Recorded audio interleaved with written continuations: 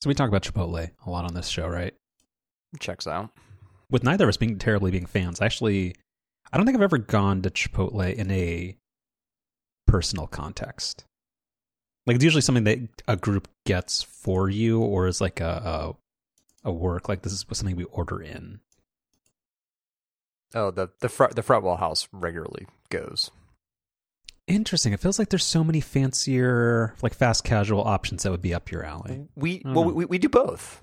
There's a lot of takeout Mexican food consumed in this house, and yeah, it's a mix of Chipotle and a mix of more local stuff. It's almost two different food groups. Wait, what? Well, it's I don't know. Like you're either in the mood for Chipotle or you're in the mood for real food, something a bit more authentic is how I was going to put it. But yeah, okay. Well, because that's the thing about Chipotle. So, okay, we'll get to what I was going to talk about before in a minute. But like, it's not the price tag approaches what real food would cost. Like Taco Bell, Taco Bell's like the Android of Mexican food. Like it's cheaper, yeah, but you know what you're giving up. And sometimes I don't know what is this.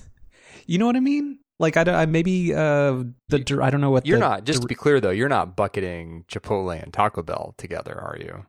I'm saying they're pretty close. Like what they're different. They're different tiers of.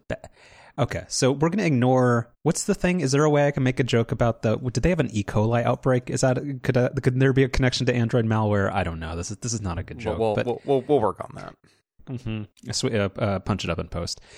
But no, there's like like Taco Bell, it's the bottom of the barrel, but you know what you're getting. And sometimes like you're in a weird city in Oregon and everything's closed, and you go to Taco Bell and you get yourself a Locos Taco, and you're like, this is better than I expected, but my expectations were so low, and it's so bad. So it's a good poll for long-time listeners. Nice. Oh no, that's that. When I think of that, because also my new. We'll skip the part.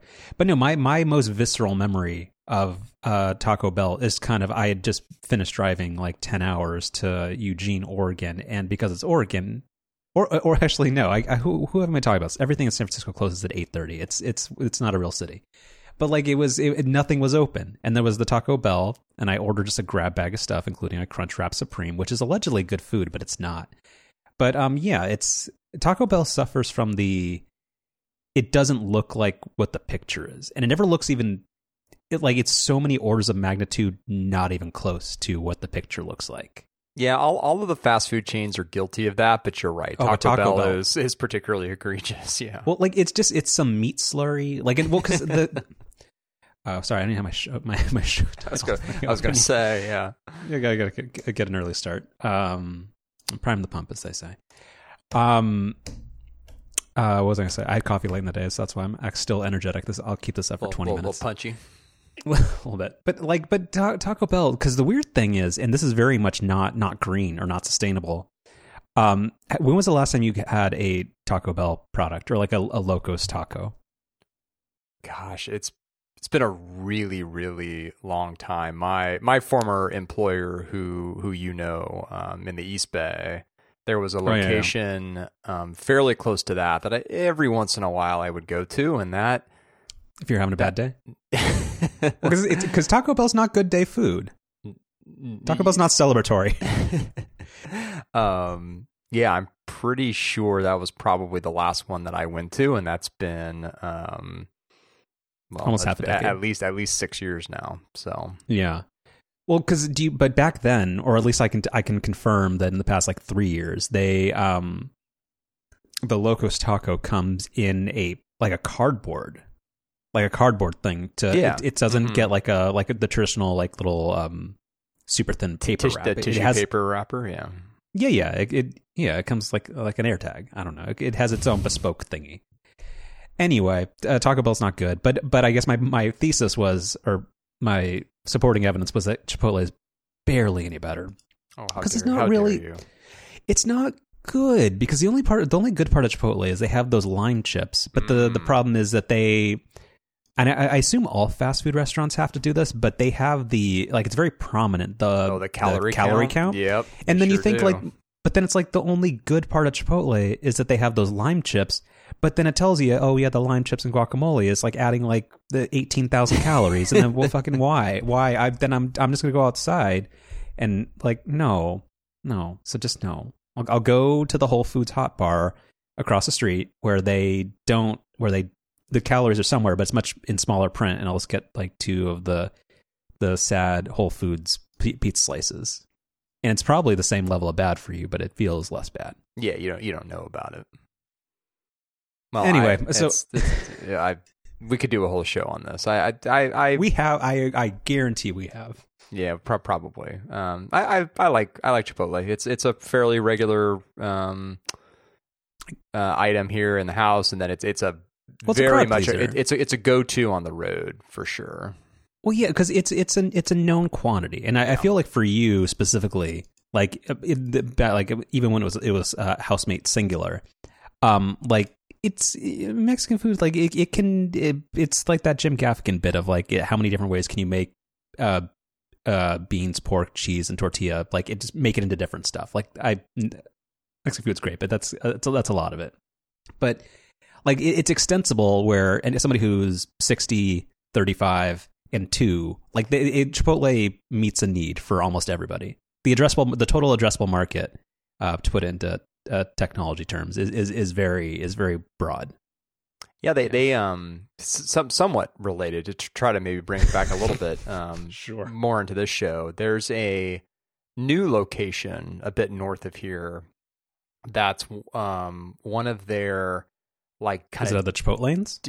Yeah, exactly. So it's kind of like the digital is it the first one store by Costco? Exactly, yeah. Where they have what looks like a drive-through, but you can't actually order that way. Like you can only drive through there if you're picking up a previously made order that you ordered online, which I have to imagine causes a lot of confusion for them. But oh, totally. But that's also, oh man, because there's no OPSEC concern for you. So I'll like, so you're talking about the one in Novato, right? Mm-hmm. Mm-hmm. So on that one, so that used to be a Chevy's. And it's now this, so right. It's this weird hybrid. So there's also this new place there. Don't ask me how I know. It's called like it's some Joey the Greek. What is it? There's a Jamba Juice. There's a Greek place, and but like they segmented up an old Chipotle where it's now like a Kentucky Hut, even though it's not all owned by Yum Brands. You're aware what a Kentucky Hut is? It's Kentucky Fried Chicken, Pizza Hut. Yep. And Taco Bell, right? Yep. In the Midwest and the East Coast, they have those where they don't even bother pretending it's not just conglomerate food. They're like, yeah, this all came out of the same truck. What do you care? It's all made out of the same 6 ingredients. Exactly. And it's like, yeah, you they put the stock ticker on the front door. It's like, yeah, if you want to invest in this, yeah, go for it. But that's the weird thing. So Chevy's, R.I.P. Yeah, R.I.P. It's not, but it's not good. But Chevy's oh man, you've been to El Torito in Orange County before, right? Mm-hmm. Mm-hmm. One thing that's criminally undercovered, like it's a news story, underrepresented in Northern California, is the delicacy that is known as fried ice cream. And Chevy's was never good food, but they did have the closest thing to an El Torito fried ice cream that I could find in the Bay Area. So now you got to go to Emeryville if you want that. And also, I'm middle-aged, so I should not be having fried ice cream on a regular basis anyhow, but yeah. Our dinners used to not be quite as fancy as they are these days, and like there was an Olive Garden involved our first year in San Francisco, but I don't. Oh, you and me. Okay. Yeah, you and me. No, not the royal we, like the literal you and me. I don't think we ever went to a Chevy's together, which is too bad, because I don't think they're like aren't any more around us, right? They're in Emeryville. Oddly, kind of. Well, so and actually, that brings you back. Yeah, the one that's on the water there.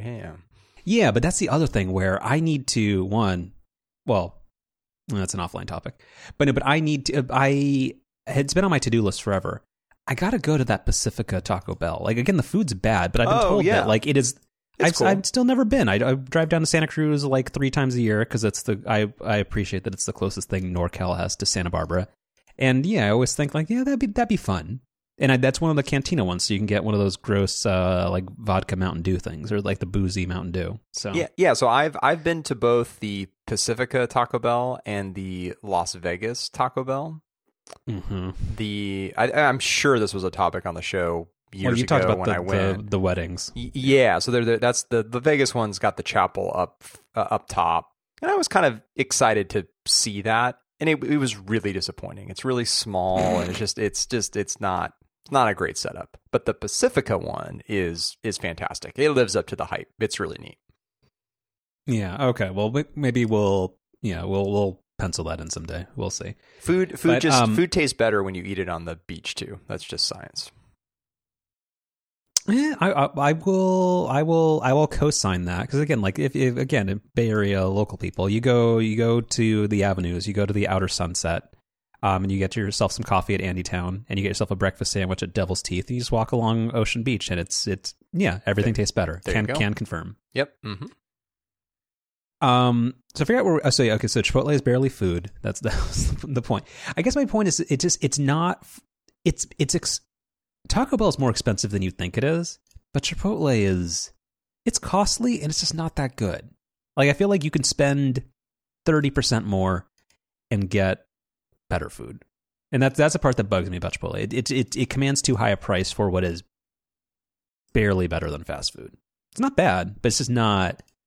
It's the what you're spending is not present in the food. So anyway, so angry. It's fine. It is what it is. Sorry, I don't know why I'm saying it's fine to my own opinion that I agree with. So let me send you a link. This is 15 minutes ago. This is what I was going to talk about. Chipotle.com. No, the failing New York Times. I'm very at odds with the Times reporting recently. But anyway, this was from a while ago. If you had to guess, what do you think Chipotle calls the busy season of being a Mexican restaurant? Oh, I have no idea. Well, I just sent you the link, so obviously now you know. Oh, so it's called. So apparently the period. So the second graph of this Times article, the company said in a statement that it was preparing for what it described as, quote, burrito season from March to I fucking hate it, from March to May, when it typically has most of its business. I actually don't believe that's true. I don't think this is not like Apple's fourth quarter. Like, this is that. No, you're not selling all your burritos in 2 years. You maybe have what is it about March through May that makes Chipotle more crowded? I don't get that. All I'm thinking is Cinco de Mayo, and that's it. That is not, you're not somehow like quadrupling your sales in like a single, like, that's just no. You probably have a busier day than normal, but there's not, like, St. Patty's Day is not a big barbacoa bowl type situation. So no, I vehemently disagree with this. A spokeswoman for Chipotle said in an email that the company frequently had the most sales in the spring because of, quote, weather and daylight. She added that restaurants in college areas did well when school was in session. So the weather's good, there's daylight savings time, and college kids are still in school. So you combine those things and you get Chipotle, or not Chipotle season, burrito season. No, God, fuck, I hate this. That's I'm going to be thinking about that like the rest of the week. It's so dumb. It's because it's bullshit. Because the thing is, okay, the increase in daylight. No, like, even I've been privately going on, like, I've just been super. Ever since I, like, with the pandemic, like I haven't been to the gym in forever. Like all of my, like, exercise has been outdoor stuff. So therefore, particularly this year, the short days have just been absolutely just killing me mentally. But so I very closely track when the sun rises and sunsets. Yeah, no, you don't get to good daylight until, like, oh, you're really changing the slack. All right. You aren't getting into, like, peak daylight season until the summer, which is right when allegedly burrito season ends. So no, I disagree with you. But the college kids aren't in school though. But the college kids are all going home, and, like, no, not eating Chipotle apparently. Oh, what? They're all having dinners with families? No, they're staring at their phones on TikTok. No. All right. So anyway, so the company opened up more than 200 restaurants. Yeah, I don't agree with this. Yeah, pockets of wage. Yeah, I hate all of this. Anyway, so the busy period for Chipotle is called burrito season. They have 3,000 locations in North America, and have plans to have 7,000. Wow, huh? I didn't realize Chipotle was that big. Wow. Credit due where, or credit given where it's due. Maybe again, it's bad food, or it's very mediocre food, but they navigated the whole "we gave everybody E. coli" thing pretty well. Like, I mean, that could have been a business or like a business killer, and no, they navigated around it. So good for them at continuing to convince America that their food is good. And so it's not. I'm doing some like just kind of quick Wikipedia searching here because I was trying to think like not really like all that long ago. It felt like, I mean, Chipotle was a thing, but like it wasn't. I never thought of it as being like everywhere. And sure enough, in 2006, they had 500 locations. So just in a matter of a little over 15 years, they've quadrupled that. 5 exits, 6 exits to 3,000 restaurants. That's crazy. Yeah, they did not take the Shake Shack style approach of managed slow growth. So, yeah, I mean, meh. I mean, well, Shake Shack doesn't have the benefit of burrito season. Well, Shake Shack makes good food. It's not great, like, but if you're here to put Chipotle above. No, it's below. No, not above. How dare you? If we're talking about this again, but I respectfully, sir, your opinion about fast food or fast casual food is invalidated because you are somebody who enjoys the habit. Oh, it sucks. No, it's I'm okay. Like, no. do you just like, do you not want to do the show anymore? Is that what you're trying? Are you trying to egg me on? The habit sucks. Like, that's my favorite. No, gross fries, mediocre. Oh man, I would take a Shake Shack single Shack burger that's been sitting out on Van Ness Avenue for 3 days before I'd eat a Habit burger. We have such different views on this stuff because you like Shake Shack. I think Super Duper you enjoy. Super Duper is great. No, hold on. Whoa. Stop. Super Duper in terms of Super Duper, dollar for dollar, is the best fast food you can get in the Bay Area. Oh gosh, disagree. No, like again, amazing garlic fries. They're not authentic garlic fries, which is what makes them good. Because I don't know if you've ever gotten garlic fries at a restaurant and then they're like insanely like it's like there's real garlic on it and then your day's ruined. No, they don't do that to you. But no, you just get yourself a single. You get what's called a mini burger at Super Duper. You get some bacon, some cheese on it, and it's fantastic. And it's very appropriately priced, and it's great. Ugh. No, well, hold on. So, what's your opinion on Gott's Roadside? I would say Gott's Roadside is second or third in terms of Bay Area burgers. I think it's really good. It is outrageously expensive. Like, not to be that person, like it really is. If a burger, fries, and a shake, I mean, seriously, is like over $25. Well, but aren't you? How old are you? You're 35. Yeah, don't feel it, but well, on paper, yeah. Wait, don't feel it as in you feel you're older or younger? What do you think based on the conversations we have? I interpreted that as one. Yeah, I don't think I phrased that. I didn't phrase that right, but wait, but were you taking the over or the under? Very much the over. Okay.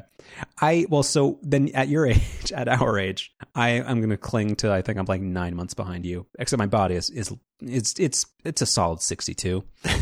You should not be having a milkshake with don't do that to yourself. That's bad. So that's what's driving up the cost. Like you either so that's the thing with milkshakes.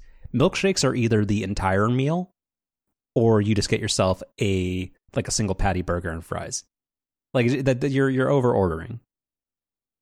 Yeah, you're probably right. But even burger and fries there, it's expensive, but it's pretty good. Well, sure, but again, so is Chipotle. Chipotle, you get yourself like a bowl and some chips, and it's like $16. No, it's not that much. Yes. Chipotle.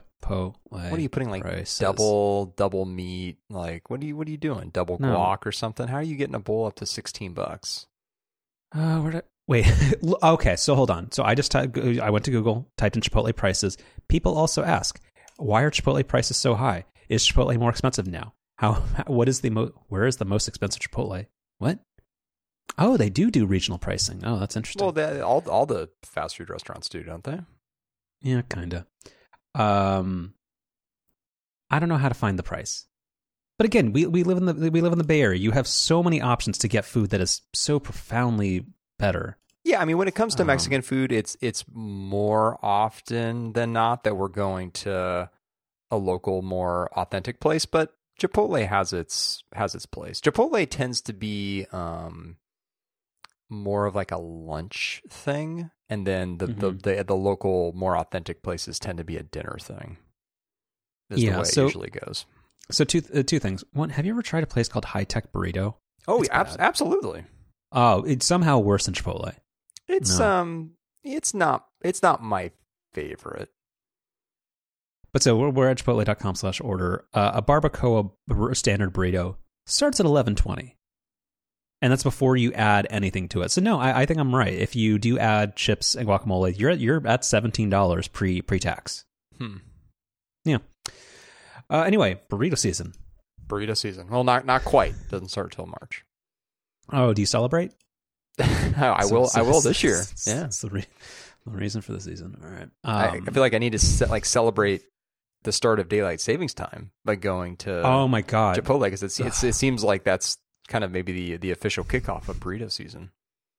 Mm-hmm. Since apparently, what was the quote here? It was daylight and college students, or what was it? Weather and daylight with an added mix of college students being in school is the reason for the season. Yeah.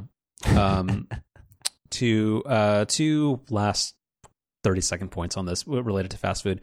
Again, we need to repair this for the continued going concern that is the show. In-N-Out, highly overrated. Yeah, I agree. I think I've soured on In-N-Out as I've gotten older. I liked it as a kid and even like through high school, but I think now, as a slightly more sophisticated adult when it comes to food, I'm not as into In-N-Out. The thing I'm also, and then maybe this is like the cranky old man mixed with a little bit of tech in me, I also really, it's obnoxious they don't have any sort of like ordering ahead system, and you see these drive-through lines there that are just like a million cars long, and you're like, who's waiting in this? Like, no, that I'm actually fine with, because I think that would mess up the system. I don't think the drive-throughs are, because the way that they engineer it is they've got somebody out there with like an Android tablet, and they're if the line is long enough where you're waiting for the thing, they're taking orders before you hit the actual drive-through. So it's working as the food is being made as fast as it possibly could be made. So that's not the holdup. So I mean, I get it. I just feel like In-N-Out it's road trip food. Yes. It is not like if you like just kind of like in that same shopping center that you're talking about with the Chipotle, they also have an In-N-Out. If you live where an In-N-Out is, you should not be going to an In-N-Out. I've been to that in the been to 5 years I've lived up here now. I've been to that location one time, and it was because of a busy day and it was convenient. Mm-hmm. Yeah. But also, I mean, that's telling, because you also could have gone to the Costco a 45-second drive down and just gotten yourself a shameful hot dog and a slice of pizza, and you would probably been happier. Yeah, I try not to do that. I'm a sucker for Costco pizza, but try to not go down that road. At least Costco knows how to stay in its lane. Like, they know what they're serving and what it is. And also, there was the story of the CEO of Costco that I think, like, don't quote me on this, but I think there was like literally a thing where he said that, like, to his CFO, if you raise the price of the hot dog, I'm going to kill you. I think, like, I'm not even joking. I think that is an actual, like, quote in some business book. Like, they will not raise it above $1.50. But also that means, what on earth are they doing to the meat that it somehow is not recession proof? Or that might be foretelling. It's inflation proof. You remember the chicken bake, right? As somebody who used to be a bigger person than I currently am, I am very familiar with a chicken bake. Yeah, they sell them like in the frozen food section. You can buy a box of them. I think it comes with like very aware. Yeah. The calorie count definitely has 4 digits. It absolutely does. I think probably the sodium count does too. Oh, geez. Yeah, it's bad. And I recall buying. I think I've bought a box of those one time in college, and well, we learned from our mistakes. Yeah. So sorry. It was In-N-Out. What was the second thing? I forget. It'll come back to me. Want to start the show? Okay. You know what? Actually, let's pretend this was the dailies. Is about 26 minutes long. How many ads did we sell this episode? Well, I mean, Chipotle was going to be our sponsor, but not anymore. Well, no, they've got you on their side. Well, yeah, but after listening to your side of it, they're going to pull out. Or maybe they'll focus on the quality of their food. It's just not good. Oh my God. If you're in the Bay Area, go to any La Victoria in the Bay Area, predominantly in San Jose. You'll get yourself a much more, actually probably cheaper, a much better burrito. Or you can go to, in the Mission, I think it's La Taqueria del Cancun or something. I think that's probably the best burrito in San Francisco. You should go do that instead. Or just go make it at home. Probably still better. Okay, let's start the show. So what do we have in terms of follow-up? So we got to think about this. So we'll blow through the follow-up, and then I guess maybe pick like one topic from the new business section, because then we got to leave time for the report card thing. We can't punt on that another week. I think we'll do okay. So let's blow through follow-up. I think we'll actually do all right. Okay. We talked a bunch about the Disney earnings last week and some of the things happening over there. So probably not a need to recap this entire Wall Street Journal article, but we'll throw it in the notes. It was a good write-up on kind of the overall org restructuring that Iger's putting in place, which I think maybe we talked about a little bit last week too. The really interesting part of this, which I don't really think we got into, but which I've heard in a couple of other places, is the idea that they're sort of rethinking the future ownership of Hulu, where for a while it's been sort of a given that Disney would execute on their option to buy out Comcast next year. Because they still own like 35% of it or something, right? Right. And I think the way that the ownership structure is set up is in 2024, Disney can unilaterally choose to buy Comcast out, even if they don't want to be. So they could take full ownership of it. And it's been kind of the assumption that that's what they were going to do. But now there, I guess, is a bit of a rethinking if that really is going to be the strategy. And a lot of it comes down to, what kind of content do they want on Disney Plus? Do they just want everything with more mature stuff kind of siloed, which is basically what they do in every territory other than the US? Or do they want Hulu to be kind of this secondary streaming service where that more mature content goes? There's also the live TV package that Hulu has, which apparently does pretty well. So yeah, it's a very interesting debate that we probably won't do justice here. So I'd encourage people to read this Wall Street Journal article and also listen to Downstream. They've done a lot of really good conversations around the Hulu thing.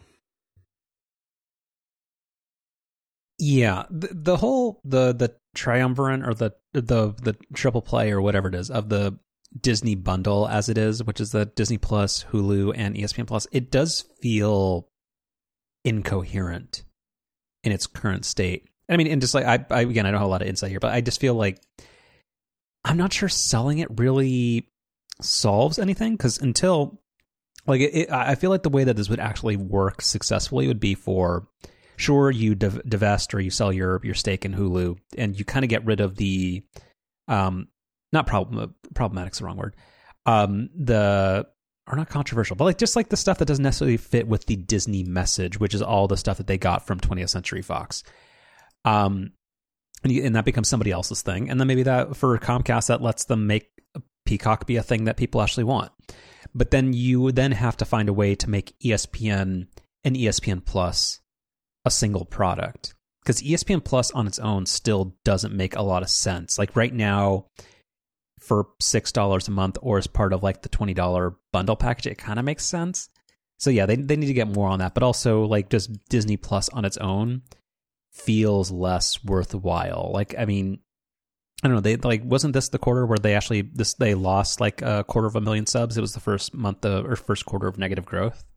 I think so. Yeah. Yeah. I don't know. Like they have to figure that out, because right now it doesn't feel that coherent. Like Disney Plus, honestly, as its own proper thing, it's been in existence for like 3 years. And in terms of original content that's not back catalog stuff, they have The Mandalorian, they have the Andor thing. I'm not sure. Do they have any other? And they have that WandaVision. I think that's basically it for originals that are people not really like throwaways. People like the Loki show. I would say those are the four: WandaVision, Loki, Andor, and the Mandalorian. Yeah, but they don't have a Stranger, like they don't have a mass appeal show. Right. Like they don't have a Stranger Things, they don't have an Emily in Paris, they don't have anything like for as much crap as people give Netflix for somehow like, oh, everybody's going to cancel their Netflix because they won't lie to share passwords anymore. At least they have extremely identifiable content that's not specifically franchise based. Yep. Yeah. I have found some episodes of Shrinking that have fallen off a truck, but apparently it is very popular and very good. And I'm still not sure what it's about. I know it has Harrison Ford in it, maybe. It does. And you are very much on board with it. But what makes it enter the show notes? So it enters the show notes because there's this the company Real Good, which I guess is a streaming analytics firm. I'm going to assume that they're legit, and they I guess regularly maintain a list of the top 10 streaming movies and TV shows across all the different platforms each week. And Shrinking was number 5 on this list, behind The Last of Us, Black Panther, Poker Face, and You People. And what's interesting about Shrinking is that, you know, Apple TV Plus's subscriber base is substantially smaller than all of the other streaming services. That's why it's really tough for their shows to crack any of these top lists. So for it to be, you know, not only top 10, but actually number 5 on that list, I think is pretty neat. And it you know, it warms my heart because that show has rapidly become one of my favorite shows in a long time. We just watched episode 4 last night, and I mean, it's just it's tremendously good. I think you're really gonna like it. Again, you know, it's got some really heavy elements to it, but it's also smartly funny, and yeah, it's so good. Oh no, I'm in. I will. Yeah, I need something new, so I'll give that a shot. Cool. I am not excited.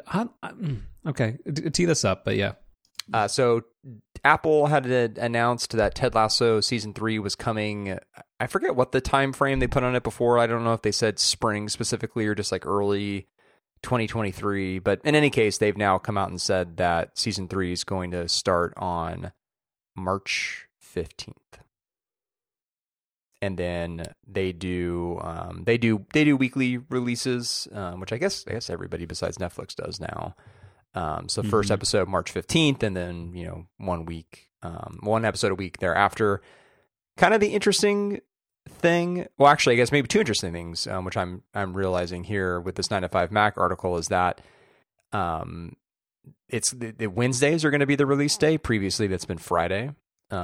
Which is kind of annoying. Disney's done this too, where they used to release new episodes on Fridays and they switched to Wednesdays, which I don't know. I think it's kind of fun to have something to look forward to on a Friday night, since watching new episodes of streaming TV is, you know, my idea of a kind of a lit Friday night these days. Sure, but also the magic of streaming is you can just watch it whenever you want. So you can just pretend it comes out on Fridays. Well, but the problem there is that if it's a show that you'd rather not have spoiled, then it's like you spending 2 days trying to avoid all that stuff. I mean, not to say that Ted Lasso's that show, but you don't use Twitter anymore. Who's spoiling it for you? That's not using Twitter makes that easier. That's true. Yeah. So that's one thing, and then the second thing is that we still don't know if this is going to be the last season or not. That's still a question. So I was about to ask. Yeah, I haven't rewatched season 2. I honestly, I'm not at all excited for this. I don't know. I maybe I'm misremembering, but I feel like season 2 is actually kind of a lopsided letdown. Like, I don't. We've talked about it on the show before. Like, are there spoilers for season 2, or are we in the clear? Oh, I mean, season 2 came out. God, how long ago was that? Yeah, I think we're in the clear. Okay, spoiler horn.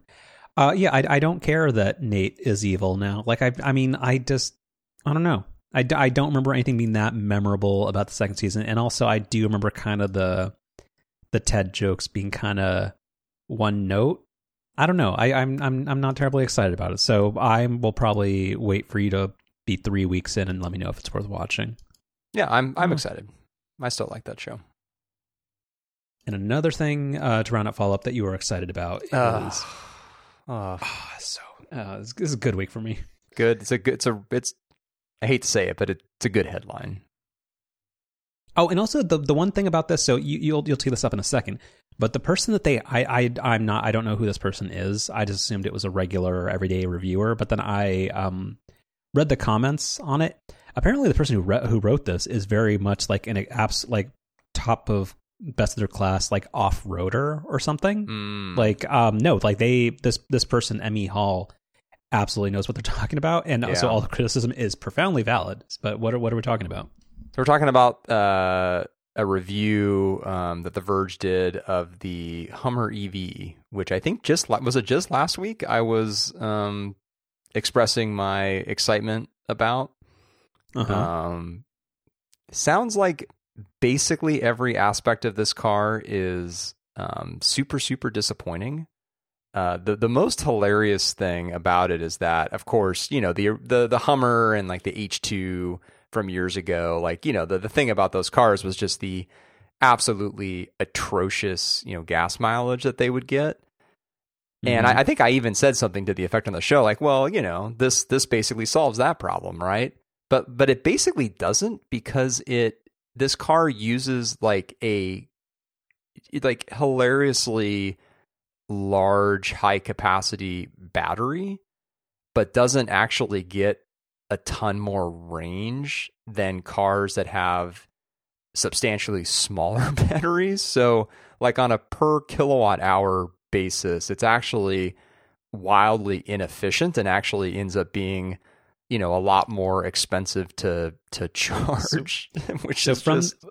So from the article, it is 2,000 pounds heavier than the comparable Rivian R1T, for basically the exact same 300-ish miles of range under light driving.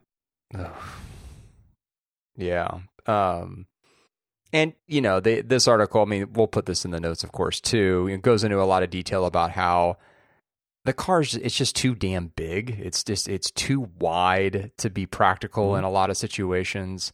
Because of its weight, it also doesn't stop particularly well. You don't say. Yeah. I guess because of the shape of the windshield and the size of the front, it's also the visibility's not very good. It's so disappointing. How is this a disappointment? How? Of course, it was going to be terrible. It's Ryan. There was no realistic hope this wasn't going to be. Well, I mean, this is a $110,000 car, so no, of course not. But you know, a man can dream.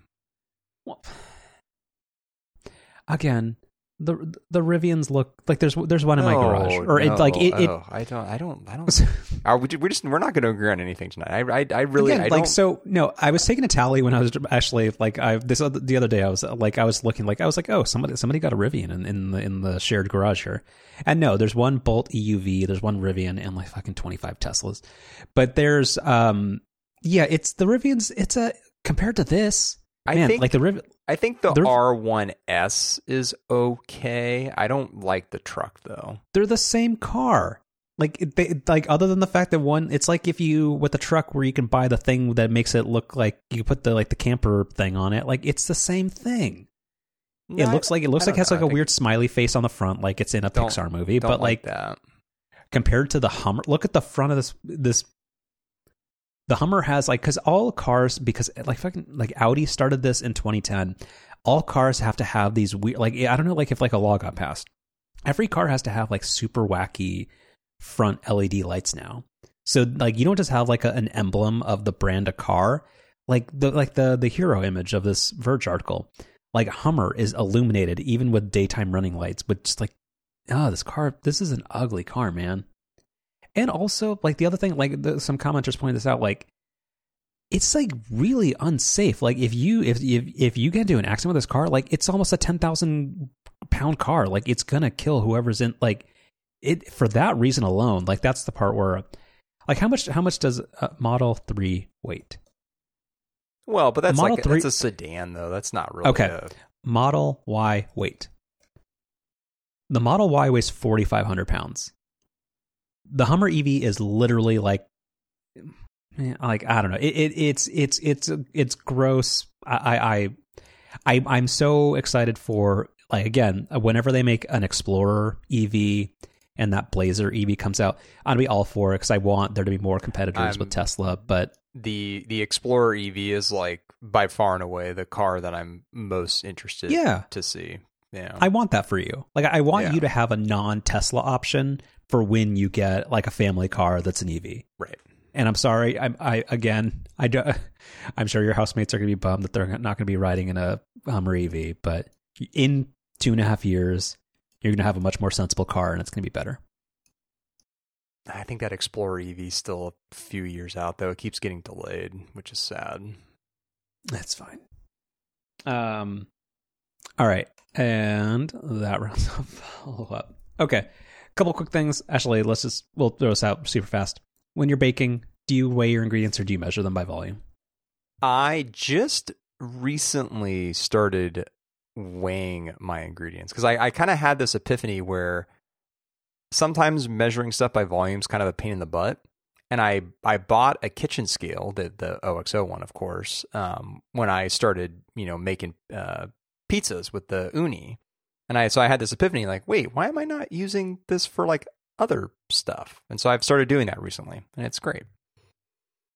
You'll sometimes notice when you do that you, like, because the thing specifically is like with baking is that the flour content, like that's one of your key ingredients, and flour is a type of substance that can be compacted where the volume can be tricky. Yep. So that's where I use my absurdly expensive and unnecessary espresso scale. And I'm finding frequently that I have been putting too much flour in my recipes. Anyway, turns out. Yep. Essentially, I think it's like, I don't think there's a lot of news here, but it's something that you apparently felt strongly about. So, and in the advent of Turner or Warner Brothers and David Zaslav talking about, hey, the TNT doesn't actually need the NBA or whatever his quote was. Rumors are that NBC and Comcast are going to be pushing hard for NBA rights. And so none of this actually matters because apparently like incumbent or existing streaming or broadcast partners have, what was the term? Like an exclusivity something? What is it? What was it? Exclusive negotiation rights. Yeah, so unless they waive that, it doesn't actually matter that much because these rights won't come up for review until spring to burrito season 2024. Yep. So interesting. I was not a basketball fan in that period of time. Like, I mean, I tangentially was aware that Michael Jordan was good and the Bulls were good. But I didn't. You apparently have a strong affinity for, I guess, Marv Albert or whoever was the guy on NBC, and apparently the theme song. You can put that in the show notes because you and other people online felt very strongly about that. Yeah, I didn't even realize that the theme song was referenced in this CNBC article. Like, as soon as you sent me this, I just immediately thought of the theme song and then searched for it on YouTube and sent it to you. It's tremendous. You've listened to it, right? I did, and I do think it jogged something in my memory. But whenever I heard, like, because there was another article on whatever like Reddit thread I saw this article on was they mentioned the theme song, but the more iconic one that I remember is just like the ABC Sports ESPN one that they played during the finals. But the reason is because you remember there was that video when somebody had paired that on Twitter with somebody rolling in like the first batch of vaccines into like a medical clinic. Yeah, I do. So I do remember that. Yeah, so whenever I think of the NBA theme song, that is what I think is somebody with like a radio flyer, or some like wagon bringing in a bunch of the Pfizer vaccine, and then it's paired with the like stuff that you hear on the NBA finals, and that's a fun thought experiment. That is fun. All right.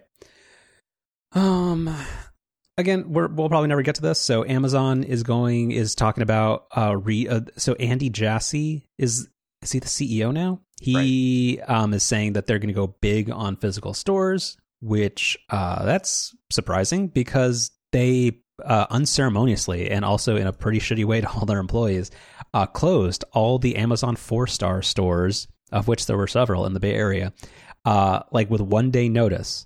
And I don't know if, because I actually think we both went to one. Before there was Amazon 4-star stores, there were Amazon bookstores, and there was one in Santana Row I think we went to after like a WWDC. I don't know if they closed those as well, but yeah, I mean Amazon gave retail a hearty try and then said screw it. So I'm surprised that apparently everything's going to be great now. This is a weird thing. So I'll read a couple of quick quotes. So this is all from Jassy saying, "We're just still in the early stages. We're hopeful that in 2023 we have a format that we want to go big on the physical side. We have a history of doing a lot of experimentation and doing it quickly. And then when we find something that we like, doubling down on it, which is what we intend to do." So he's saying that they want to go work.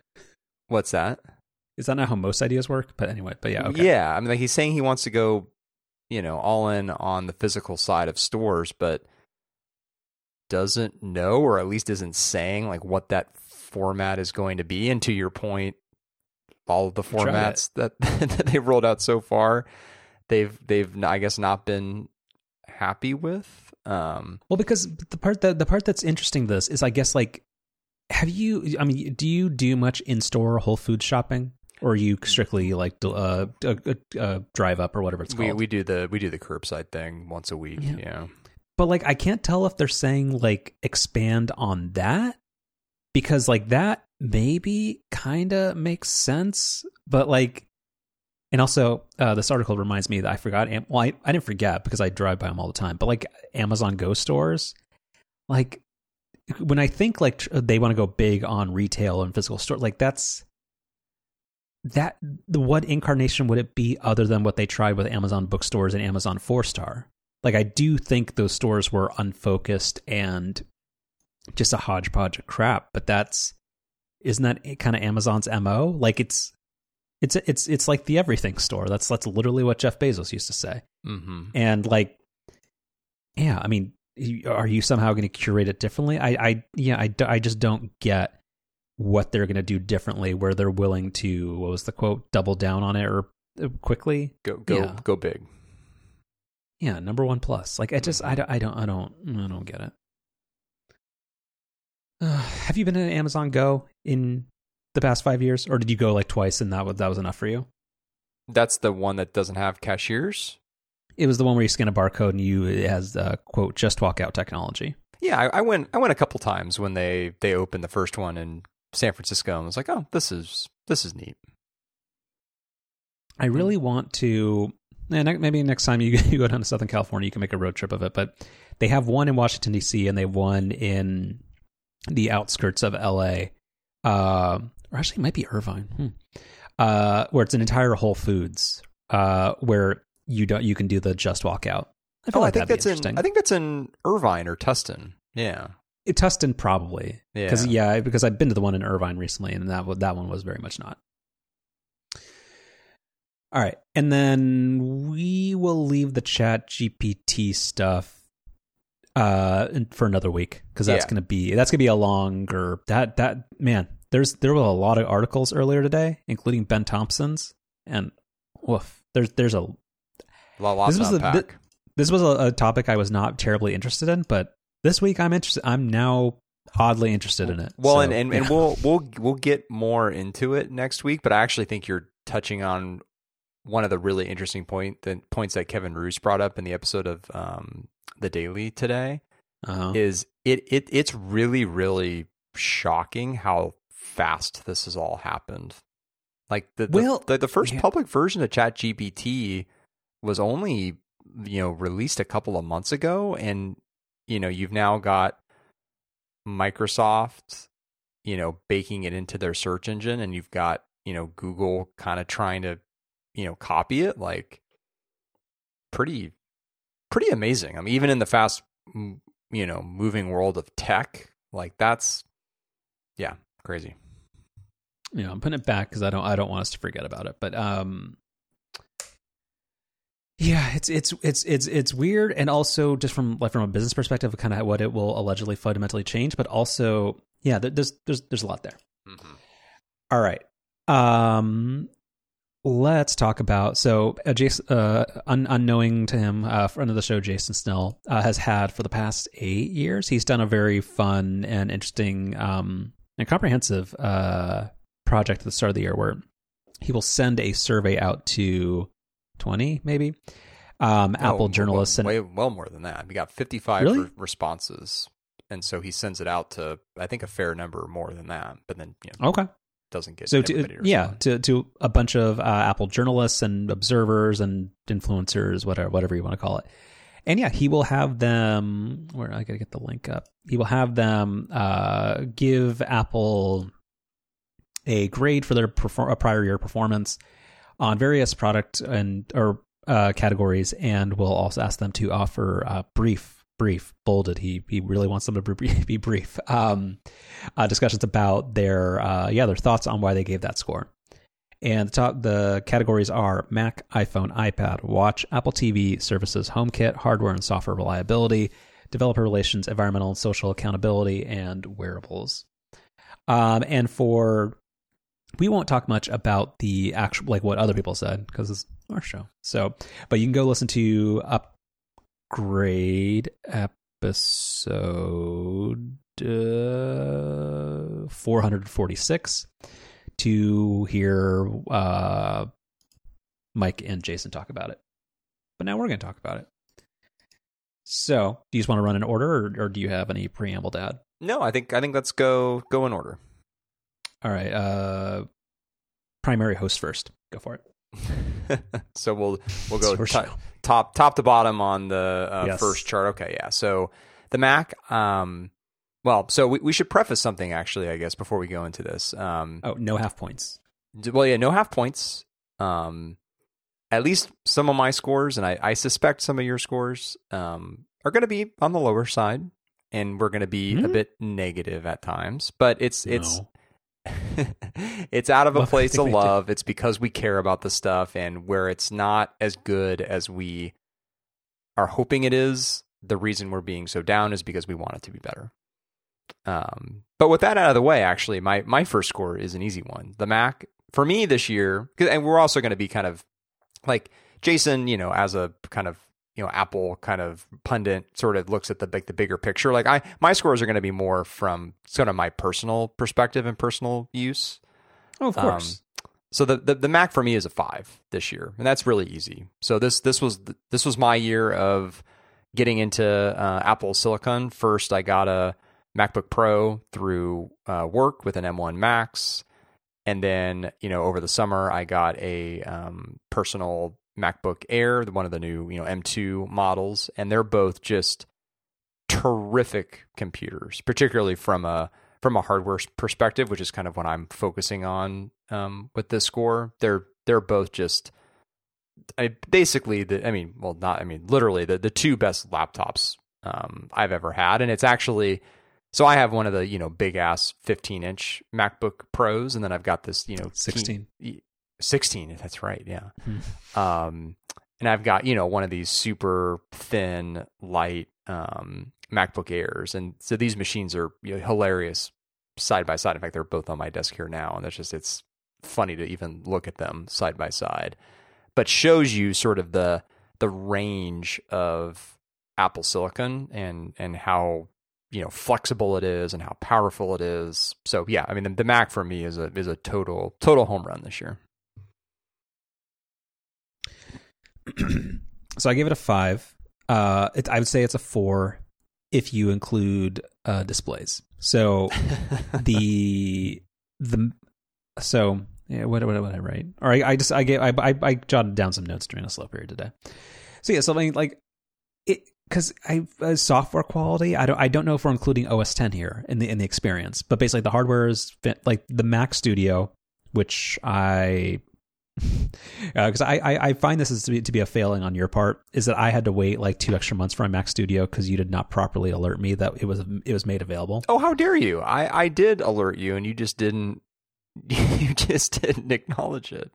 You should have had an alternate solution to me disconnecting from the internet for 7 days. Or you should have basically thought, hey, let me just buy the one I think he wants, and then I just would have.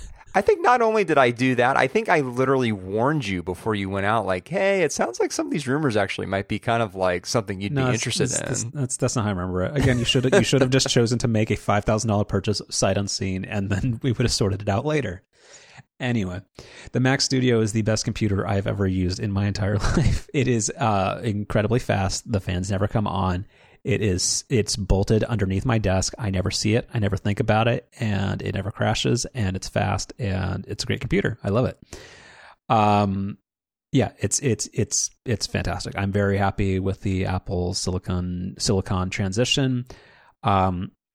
Even my 1.5 inch, my 1.5-year-old M1 Max Mac Pro still feels I have absolutely, probably to the detriment of Apple, I have literally zero desire to upgrade or replace it. The fact that like you got a speed bump this year, I don't care. It's fantastic. It has no issues whatsoever. The battery life is great. I am a heavy user of that computer, and I charge it like once every 3 days. It charges over USB-C, so if I forget to charge it at home, I don't have any, like I can just plug it into anything. It's great. Yeah, it's a great computer, and the Mac, yeah, it's great. The studio. So do you think the Studio display, like that's the only place it would fit in, right? Yeah, technically, but I would allow you to kind of ignore that. Well, so in that case, it gets dropped down to a 4. The Studio display is a terrible product. It mostly because I resent. So one, it has a potato for a webcam, and that's trashy. And also the pricing sucks. As we talked about when the product came out, you could go to Best Buy, like even though they discontinued the Intel based iMacs, but you can go to like bestbuy.com and buy a $1,300 iMac that had a full fudging computer attached to it with a better webcam, actually, for $300 less than you could the Studio display.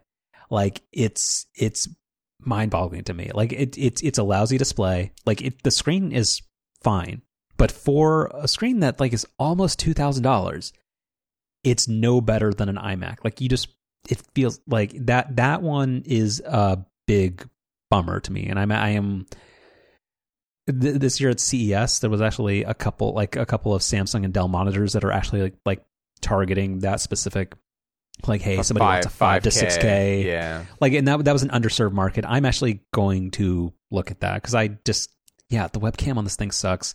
And the image quality is fine, but it's unremarkable. So I am considering that. So yeah, Mac, if you think of just Mac-esque being a computer, 5. If you include the Studio display, it's a 4. Fair. iPhone. I was going to give this a 3, but after thinking about it a little bit more today, I'm going to give it a 2. Hey, we're in sync. All right. So where to start here? So specifically with the iPhone 14 Pro Max, which is what I have. So its 3 headlining features were always on display, dynamic island, forgot about that. Mm-hmm. and better camera. And I think all 3 of those features are tremendously disappointing. The always on display really doesn't add any value to my overall iPhone experience. That the nicest thing I can say about it is that as someone who is, regularly holding a toddler, there are many situations where I can't really easily look down and see what time it is on my watch. So if my phone is somewhere nearby, I can now peek over and see what time it is. So that's kind of nice. But that's literally... So the clarifying point is you have not turned it off. Well, so I've not turned it off, but the thing that I have done, which they added in one of the point releases, is they've added the ability to not have your phone display your current wallpaper, because that's what it does by default. Is it tries to basically have your screen look as if it does like when you're actually using your phone, but it's just kind of dimmed, and it was very, very distracting. And so they gave you the option to do that. So now I have it where it's just a black background and it just shows the date and time. So that that's really just not very well utilized. The dynamic island, I mean, we just were talking about that, I think, last week. I mean, that and, in conjunction with live activities has just not been taken advantage of either by Apple or third-party developers. So that's been really disappointing. And the camera, I don't think really is all that big of a difference. So those three headlining features were all disappointing. And then, this year's phone is also, you have to fit it into the broader context of where the iPhone is, in the last few years, which is, we're now on year 3 of the same design, which, I'm not the person who is demanding a new design every year, but it's now the 3rd year of this design. And as somebody who buys the Pro phone every year, it's the 3rd year of a kind of boring Pro design with really boring colors. These phones are really heavy. They're just, in some ways, they're actually just not as nice and fun as the non-Pro models. So we're on the 3rd year of that. So yeah, the iPhone is still the best phone out there. It still runs iOS, which is pretty solid, but I don't know. There's a lot to be, I think, disappointed in this year's phones. So yeah, 2. Okay, so we mostly agree. So I get iPhone 2. The iPhone 14 is a complete bust, and I regret upgrading. The iPhone is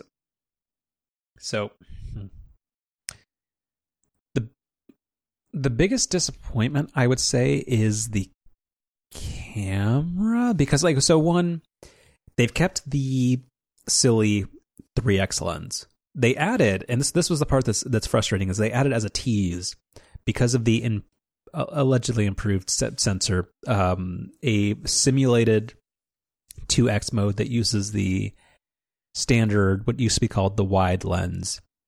It uses that, and then uses some de-skewing technology to try to fix for the focal distortion and stuff like that, to try to simulate what a 50 millimeter lens would look like. And that, again, having keeping the 3x lens was a mistake. And the sensor improvements are all but obviated and just not really relevant because of Apple's profound and misguided reliance on heavy-handed computational photography secret sauce that makes the pictures, I'm routinely disappointed with the image quality of photos on an iPhone. And I think you'll probably understand what I'm describing is, you take a picture and you open it and then you wait 2 seconds and then the iPhone makes the picture worse.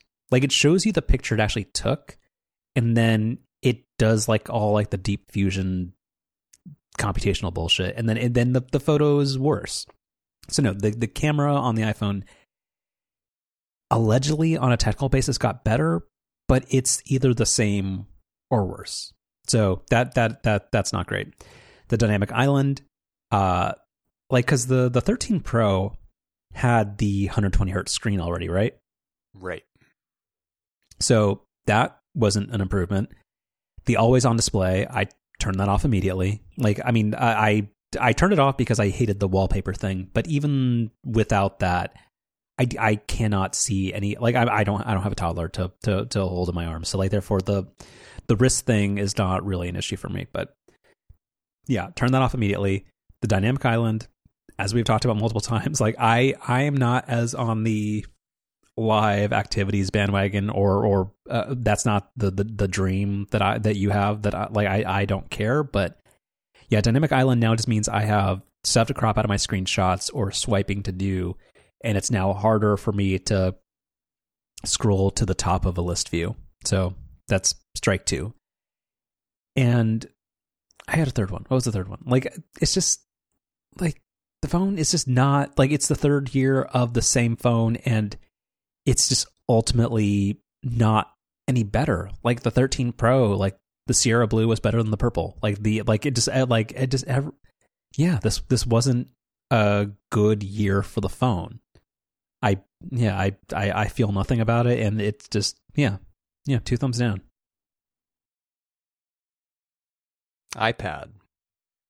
I'm going to go with another 2, and I'm going to keep this pretty short and simple. Again, I'm not going to go into like the mess that the lineup is in, and some of the questions around, like, does the iPad Pro even need to exist, especially if Apple's going to go down the route of touchscreen Macs. Like, we won't get into any of that, but just even personally, like, the way that I can justify my 2, or the reason that I went with the 2, is because I have a 2018 iPad Pro and feel absolutely no desire or need to upgrade. And as you know, Carlos, I'm the guy who upgrades his iPhone every single year, and in general upgrades his Apple products way more often than I need or probably should. And so the fact that I have a almost 5-year-old iPad that I'm still perfectly happy with, I think speaks to just how little they've done with that platform over the last number of years. And that's just... So I'm sorry. So real quick, you have the single camera 2018 iPad Pro? Correct. Yeah. Okay. All right. I gave the iPad a 2. I'm not sure my opinion counts, because I'm somebody who's always hated the iPad. Like, and the problem is, like, this is like a weird decoupling with the whole like Mac centric or Apple centric like punditry podcast circuit, is that I've always known and like, my intellectual consistency on this has been crystal clear. I have thought the iPad sucked at multitasking since 2014. No flip flopping here. And like, we've somehow wrapped around far enough where all the people who were trying for like 5 years to make the iPad a thing that it never was have somehow wrapped around to being like, oh yeah, fuck it, let's just use a Mac. Like, yeah, that's very satisfying. But yeah, the iPad, it's a mess in so many ways. The software, like, they keep doing all like Mike Ehrmantraut from I don't know if it's Breaking Bad or Better Call Saul, the thing where he talks about no half measures. Like, that's literally what, every time they try to make iPad multitasking suck less, is they just won't give you what you actually want. And it makes the iPad worse for somebody who just wants to use it for casual use. So I don't know. The iPad has been mediocre and continues to be. The frustrating part this year, again, like, I'm not really in the market for it. So the iPad Pro, like, I don't have that deep philosophical like hatred of like, kind of like, why is the iPad Pro got a refresh that was not a refresh, and that means that nobody's going to get the product they actually want until like 2024. My only thing is like that I have complained for so long that if you use it in like a Magic Keyboard and you're doing a FaceTime or a Zoom chat with somebody else, it looks like you're looking off to the side because the camera's in the wrong spot. And if they had moved that feature to the iPad Pro, I think so many people would actually be happier. But no, it is like, the camera being in the right spot has been relegated to the second to bottom lowest end iPad. And that's just absolutely ridiculous. The iPad's kind of...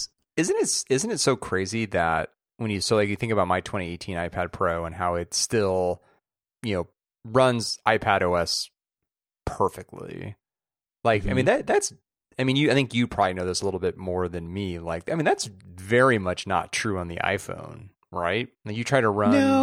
No, even like honestly, like even an iPhone 11 or an iPhone 10s, like no, they still run pretty darn good. Okay, well maybe scratch that point then. But I guess that's the whole. Well, I mean that's the whole thing where like iPad has always been like the hard, like it's, and again like they talked about this on Upgrade. It's like the hardware has always outpaced in terms of like just like even when they did the very first iPad with like what was it called, the A12Z or A12X or something. Like it had so much headroom in terms of like processing power to accommodate future improvements that never actually came. Yeah, that's that. No, it's funny. Like, and that's the thing where I have actually, because I this is not because I use my iPad, but I have an iPad Air 64 gig, which is not enough memory, even if I use optimized storage and stuff on iCloud. So I have a Slick Deals alert. And I'm hoping there is some like refurbished 2018 iPad Pro with like 256 that like is just available for a really low price. That is what I'm looking for. I don't care about the new ones at all. So if you ever want to sell do you have a 256? Do you want to sell your 5-year-old iPad? I'd probably buy it. I actually think I have exactly the model you would want because it's the 2018 model 256 with cellular. If it has not become an Elmo iPad and it doesn't have like a kid dents, I'd actually be into that. 2. Yeah, 2. All right, watch. I promise not all of my scores are going to be a 2, but I'm gonna stick with that number here. I was happy this year that Apple tried to branch out the Apple Watch line a bit more with the Ultra, but I think it's a really lame direction they took it. Extreme sports is not something that I'm personally interested in, and feels like a very niche kind of appeal to me. Like I think Apple got a ton of credit just for doing something new without sort of pausing and asking like, well, but did they create something new that actually is going to appeal to? Well, you're asking the Jurassic Park question.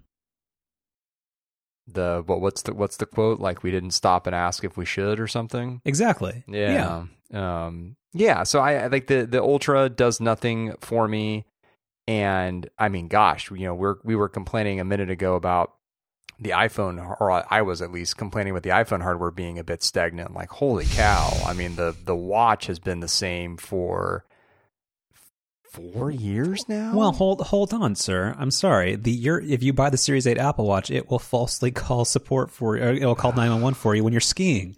You are correct. We talked about this when they came out in the fall. Like I have upgraded my Apple Watch every single year since it came out. It's in 2015. Which, I didn't need to do that every year, but I did because it's a device that I really like a lot and use a ton. And I, for the first time, did not upgrade my watch this year, and have never for a second thought about doing so. In fact, actually, I really should have gone with the One here because they also took away your finishing colors, or the titanium like blackish gray color that I have. Like there are no good colors on the Apple Watch this year, which is also really disappointing. And on top of that, I mean, I guess I've tried to save most of like the software stuff for like the software quality section, even though I don't know if that's actually the intent of that. But watchOS also continues just to be bad. Like it hasn't really evolved. It still just runs slower than you think it should. Like I don't feel that way on any of Apple's other devices. And like I get that the form factor of the watch is a bit unique, but it's still just everything about it just feels kind of slow and unresponsive. So 2. Although, again, I think if I would have thought a little more carefully about the color situation, I might have even gone with a 1. Man, I thought I was the mean one on this show. Okay. Oddly, okay. This kind of, I guess this kind of makes up for all the fast food stuff. I mean, we're oddly in sync on this. So The watch, I give it a 3. So the Series 8 was a non-update. So that, meh. Like, I mean, it's treading water. Like, I mean, that's fine. I have my Series 7. I've gotten to my groove with it being a cellular, like, phone free running and hiking situation. So I like the Apple Watch is a very valuable product for me. So it gets a lot of credit and like in positive mindshare vibes for that reason. And you can tell me if I'm you can edit this or you can tell me if I'm wrong about this, but like, so people who feel, I guess, positively about the watch right now are people who are advocates of the Apple Watch Ultra, but I think that's misguided, and I hate that approach. So one, I just philosophically don't like the Apple Watch Ultra because in San Francisco you see a lot of people with it, and people can check my Strava profile. I'm no Usain Bolt. Like I'm not, but I mean, I feel like I do a decent amount of physical activity and I don't need an Ultra. Like people who have it, I feel like when you're buying it, it's like somebody buying a Hummer EV or somebody who has like some big ass F-350 truck and acting like you're in a construction site building houses or you're going off road. And no, you're going to the Target, you're going to the Whole Foods, and you're getting your, like, you don't need it. And it's like, it's this level of like semiotics, like signaling what you think. Like, I get it. I know there's aspirational stuff and you want, but like of the people who have bought Ultras, I 1 in 20 has ever been scuba diving or is doing an Ironman. Like there are some people who are the kind of athletes that it's appropriate for. Like if you just want like a big ass watch and you want to show that you bought the most expensive thing, good on you. But like I feel like the Ultra, so one, there's that whole discrepancy in terms of who's the buyer and who's the product's for. And again, that part I feel is squishy, and that's maybe unfair of me, and I'm being judgy, I'm sure. But the other part of that is that what frustrates me about the product lineup is that I feel like the existence of the Ultra is it's setting a precedent and is going to give Apple license to restrict the new or cool features that otherwise would have made it into the Series 9 and keep them barricaded in this other product that is not for me and is not for most people. Like, I don't want this chunky ass big watch that communicates that I think I'm more of an athlete than I am. Sorry, Ultra owners. But like, I feel like they're going to think like, hey, the Ultra is driving up the average selling price of this product category. So in September, when we make the next new thing, a couple of cool features that could have been in the Series 9 won't be there. They're going to be part of the Ultra. And I think that sucks. So the developments this year of the Apple Watch are not for me, and not everything has to be for me. But it has, but the where it's manifesting is something that I feel is kind of lousy. Apple TV. I'm gonna go 4 here. So I'm a household that's got a TV with an OLED TV that's got the Apple TV connected to it, and that's basically the only thing that I use on that TV now. And then we've also got one of those TCL TVs with Roku built into it, and that Roku TV is great. I really like it a lot. But when you compare it to using the Apple TV on the OLED, the experience of using an Apple TV is just better than any other streaming hardware. It's way more responsive. The app layouts are generally a lot better. It's a really, really solid streaming device, and given that I've cut the cord now and everything. So, I mean, everything I watch now is streaming. Like, that streaming hardware is all the more important. And the Apple TV box is by far and away the best streaming device that's out there.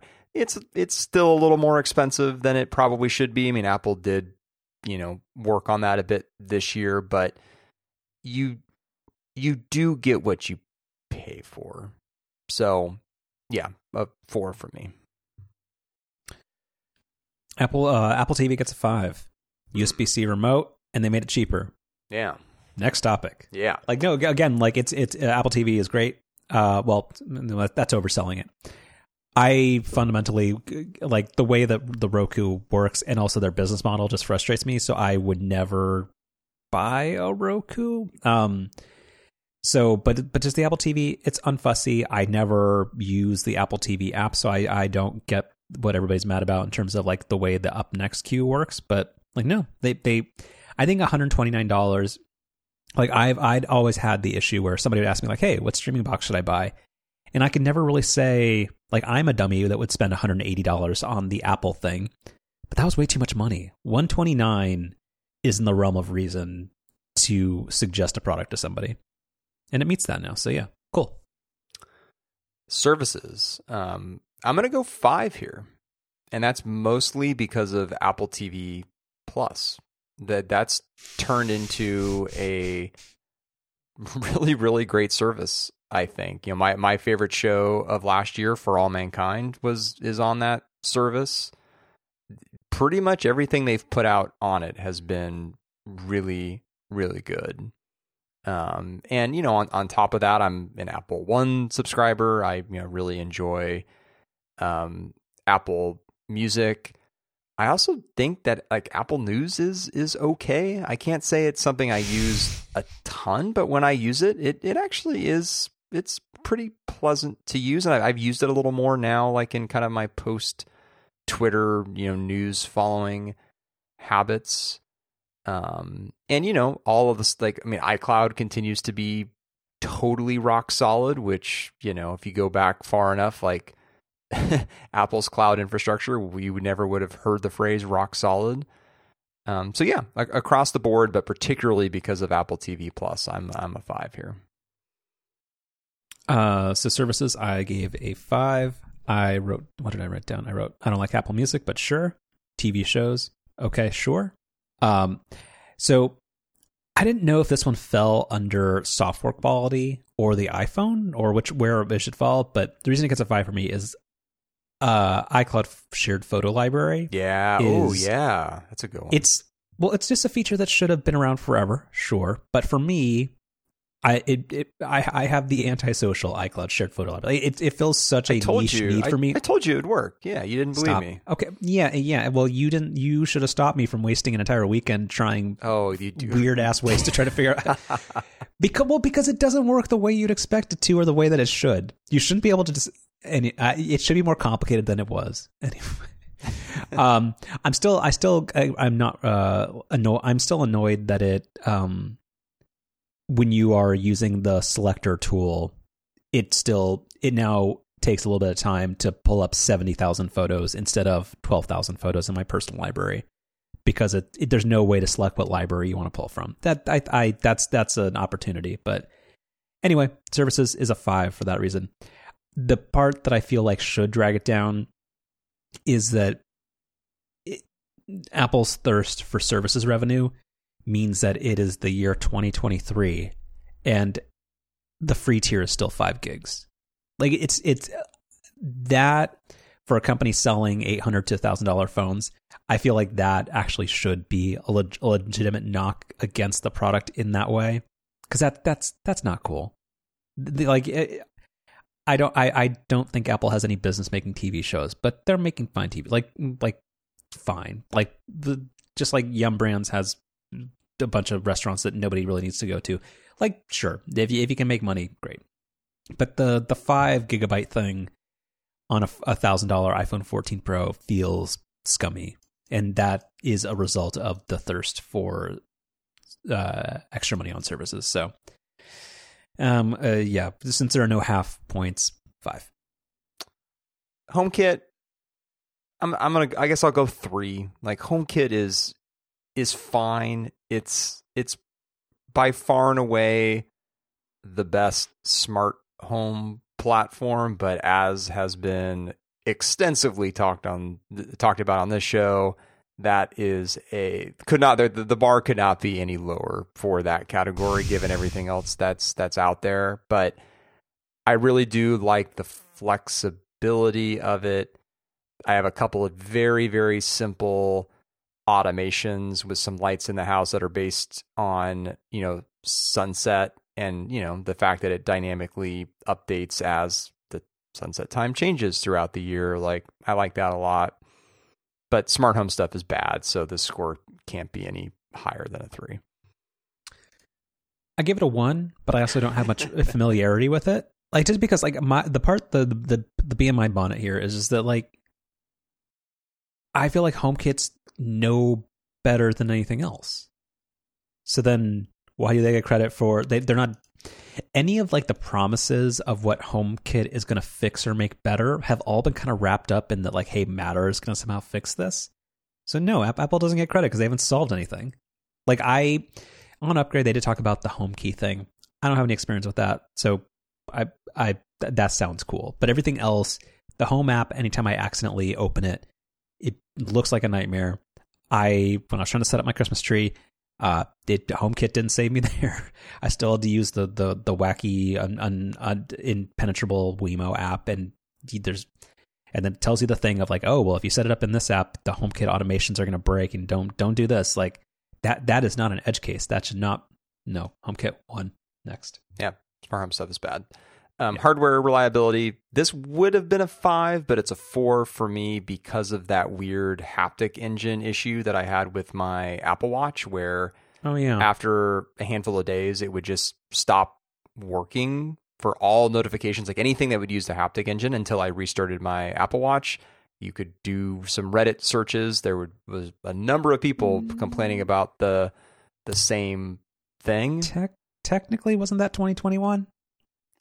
No, I think no. This was last year. Yeah. Well, no, because you bought this. You don't have a Series 8, so the Series 7 would have come out September 2021.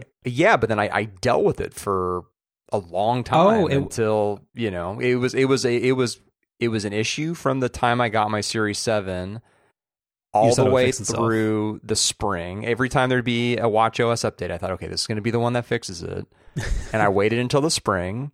And I thought, well, maybe this is a hardware issue, because if it was going to be software, like surely Apple would have fixed it by now. And so I, went through the replacement program, which that was a really nice experience. But then, my replacement Series 7 had exactly the same issue. And I think, this was also then around the same time that my, new housemate came to be. So I wasn't really thinking a ton about this stuff around that time, but I think it was WatchOS 9 that finally fixed this, because it hasn't happened in a long time now. So I don't know, maybe actually this should be a software quality thing. I don't know, but I'm going to blame the hardware because it's a hardware thing. So 4.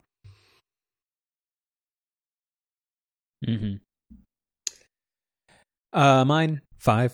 No complaints. Yeah. I mean, my stuff's rock solid, so sure. Yeah. Software quality, I guess I'll go with a 4, just because like Apple software is definitely not perfect, so giving a 5 seems a little weird, but I'm not going to go any lower than a 4 because I also can't think of any major software issue that's a bee in my bonnet right now. I think like overall, iPadOS notwithstanding, all of other Apple's platforms I think are in a pretty good and stable spot. 3. It's fine. I have never actually tried to use Stage Manager, so I actually can't complain about it in that way. But I've watched a couple of videos of it in action, and it looks pretty rough. I guess the reason why I mention this is that, so a couple of things.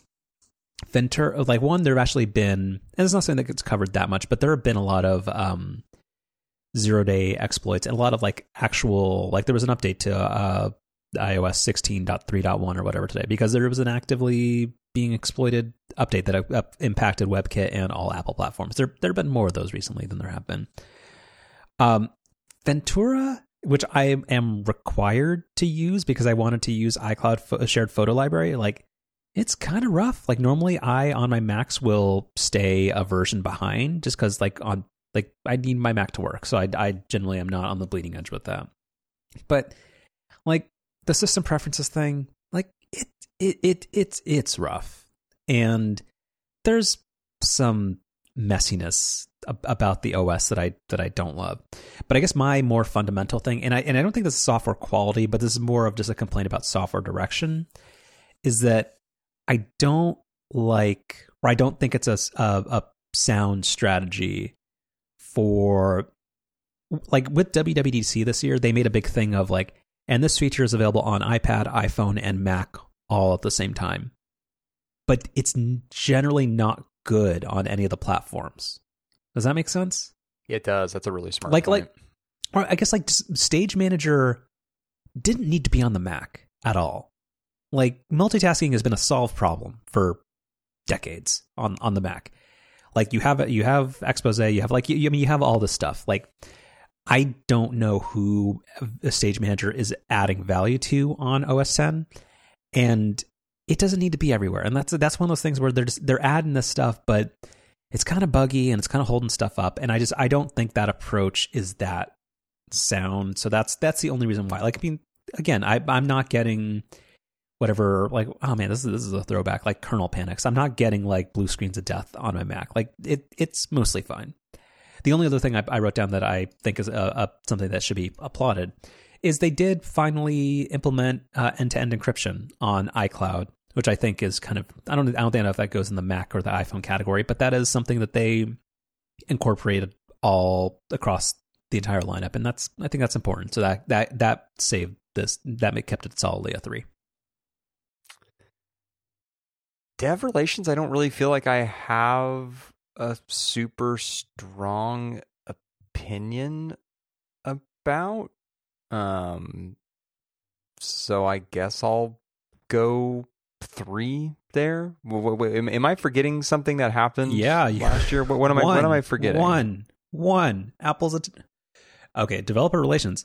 Apple is a greedy, terrible company. Like, so one, earlier in the year, all the Epic lawsuit stuff. Sure, Apple bought some goodwill by, if you gross less than $1 million, you can get your Apple tax reduced from 30% to 15%. But there have been, there was with the App Store, like if you just open the App Store, sure, you have, I don't forget what the tab is, where like it's just like, hey, here's all the cool, like, like in iOS like 9, they did the whole revamp where the App Store is much more of kind of like a magazine, and it was much more curated. Like currently, like with iOS 16, the second gigantic like thumbnail or whatever is a big ass ad unit that they're selling to random people. And then they also added not just search ads, you get ads on actual product pages. And you'll remember the controversy of like the very initial like bidders of the people who bought all that stuff. Like it was like all like sketchy ass gambling ads. Like, no, they're like, a lot of the App Store changes were decidedly worse for stuff that was going to move the needle on services revenue. So Apple continues to be a terrible steward of the App Store in the efforts of just making more money, not making it a product, not making it a better place for developers or customers, because the App Store just keeps getting crappier. So no, developer relations is 1,000,000% a 1. And also just like, stuff like they keep fighting against of reducing their, like, wasn't all the whole like Korea and the Netherlands like stuff about like their government's past policies to say that yes, you must be able to enable third-party processors, but then Apple kept going back and forth of being like, oh, well, let's write the lousiest dialogue boxes to make people terrified of paying through anything else. Like, I'm pretty sure that was all 2022. Yeah, so you know what? You're totally right. I blanked on a lot of that stuff. I'm gonna revise my score to a 2. Apple shittiness knows no bounds with this, because they get blinded by the money. Like, that's the thing where it used to be that you paid more for the Apple product, but it sucked less for various reasons. And with this, no, it's getting crappier just because Apple, like every other company, found that hey, we can make money another way. So no, it sucks. Developer relations, 1.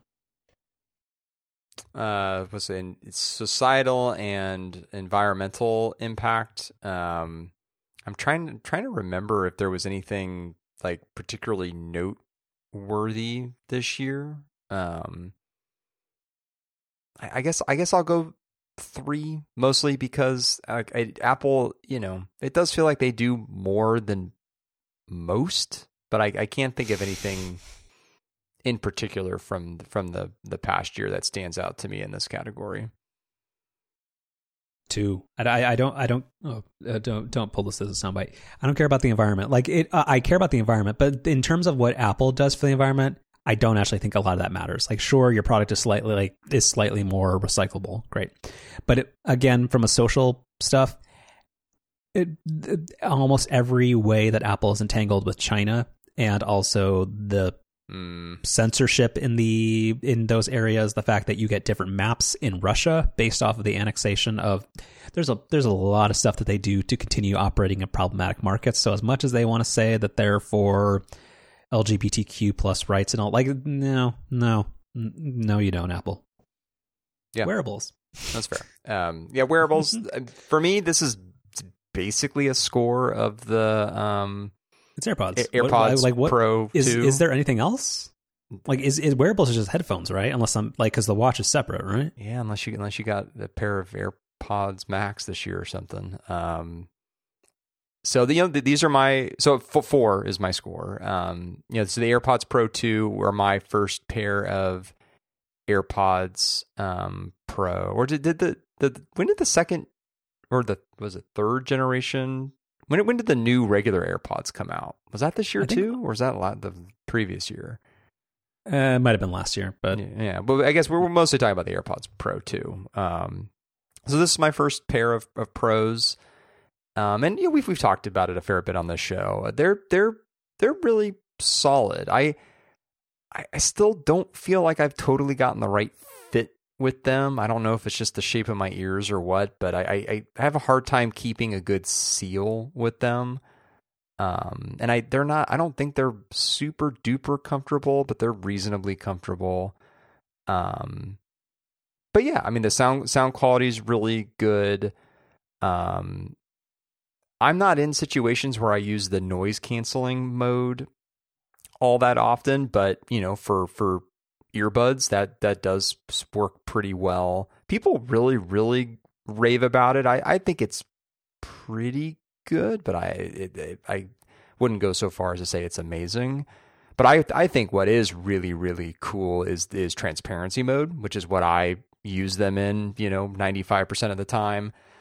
That mode is awesome, especially like being out on walks, which is really where I use them mostly. It's really, really good. I can't say that the adaptive part of this whole adaptive transparency thing is something that I really notice. Have you ever adjusted it? Can you adjust it? Well, isn't that the whole point? Is that you can say this is like the peak volume of outside. I thought that was the whole point. As far as I know, it's not adjustable. Like it just dynamically chooses sounds that it detects as being really loud and kind of, brings the volume down. I live in suburbia now, so I can't say I'm in a super noisy environment. So maybe I just haven't had enough good test cases for it, but yeah. Has your city banned gas powered lawn maintenance equipment? Not yet. Okay, so that's probably the noisiest thing you encounter. Right. And I also never, because I didn't have a first generation set of AirPods Pro, I haven't been able to compare regular transparency versus adaptive transparency. So I don't know, maybe there is a bigger difference than I'm giving it credit for, but nevertheless, that is a tremendously cool feature. Spatial audio continues to be really, really bad. So with The Last of Us, which I watch on Sundays, I'll watch that on the Apple TV, but I'll typically throw in my AirPods just because, I want the volume to be up, for that show, but I typically watch it kind of later in the evening, so I don't want to, disturb the rest of the house. And by default, when you pair a set of AirPods to an Apple TV, if you are streaming something that, is in surround sound, which the HBO Max app supports, it tries to do the whole spatial audio thing. And it's so bad. And so, immediately switched to stereo, and that, that sounds fine. So I guess maybe that's why this maybe isn't a 5, is because the AirPods Pro 2, fairly comfortable, but not the world's most comfortable headphones. I can't get quite the right seal with them a lot of the time, and spatial audio is bad. But other than that, they're great, especially transparency mode. I'm going to say I have no frame of reference here. I would just say 4. I haven't bought any new headphones. I had the AirPods Pro, got rid of them in favor of the AirPods 3, and honestly, I don't actually use those that much either. One thing I wrote down is that make a new version of the Beats Fit Pro with adaptive transparency. That's the only thing is those are my preferred headphones, even for not working out. Those are the best headphones. But I live in a busy and somewhat noisy part of San Francisco, and there are sirens and there's just loud noises, and sometimes you get some jerk who has a motorcycle, and it's stuff like that where if you have transparency mode on and you're not fast enough about switching to noise cancellation while you're out for a walk, it's too loud. It's the accurate sound level of what you were hearing, but adaptive transparency is something that I really, really want. And that is not currently cascaded down to the Beats lineup. But otherwise, no. People seem to love their AirPods Pro, and I can't think of a reason to score less than a 4. Well, there we go. We were pretty aligned there. Yeah. Again, if only wait until Apple if Apple made their own fast food restaurant, could that be a service? Would we be aligned on that? Anyway. All right, we're going long. Let's jump to chef's specials. I don't think I have one this week. I was trying to go through my list here, and I don't think your list meaning your Amazon order history. That's part of it. That's part of it. Watch. I'll double down on my last week pick. Go watch Shrinking. It's great.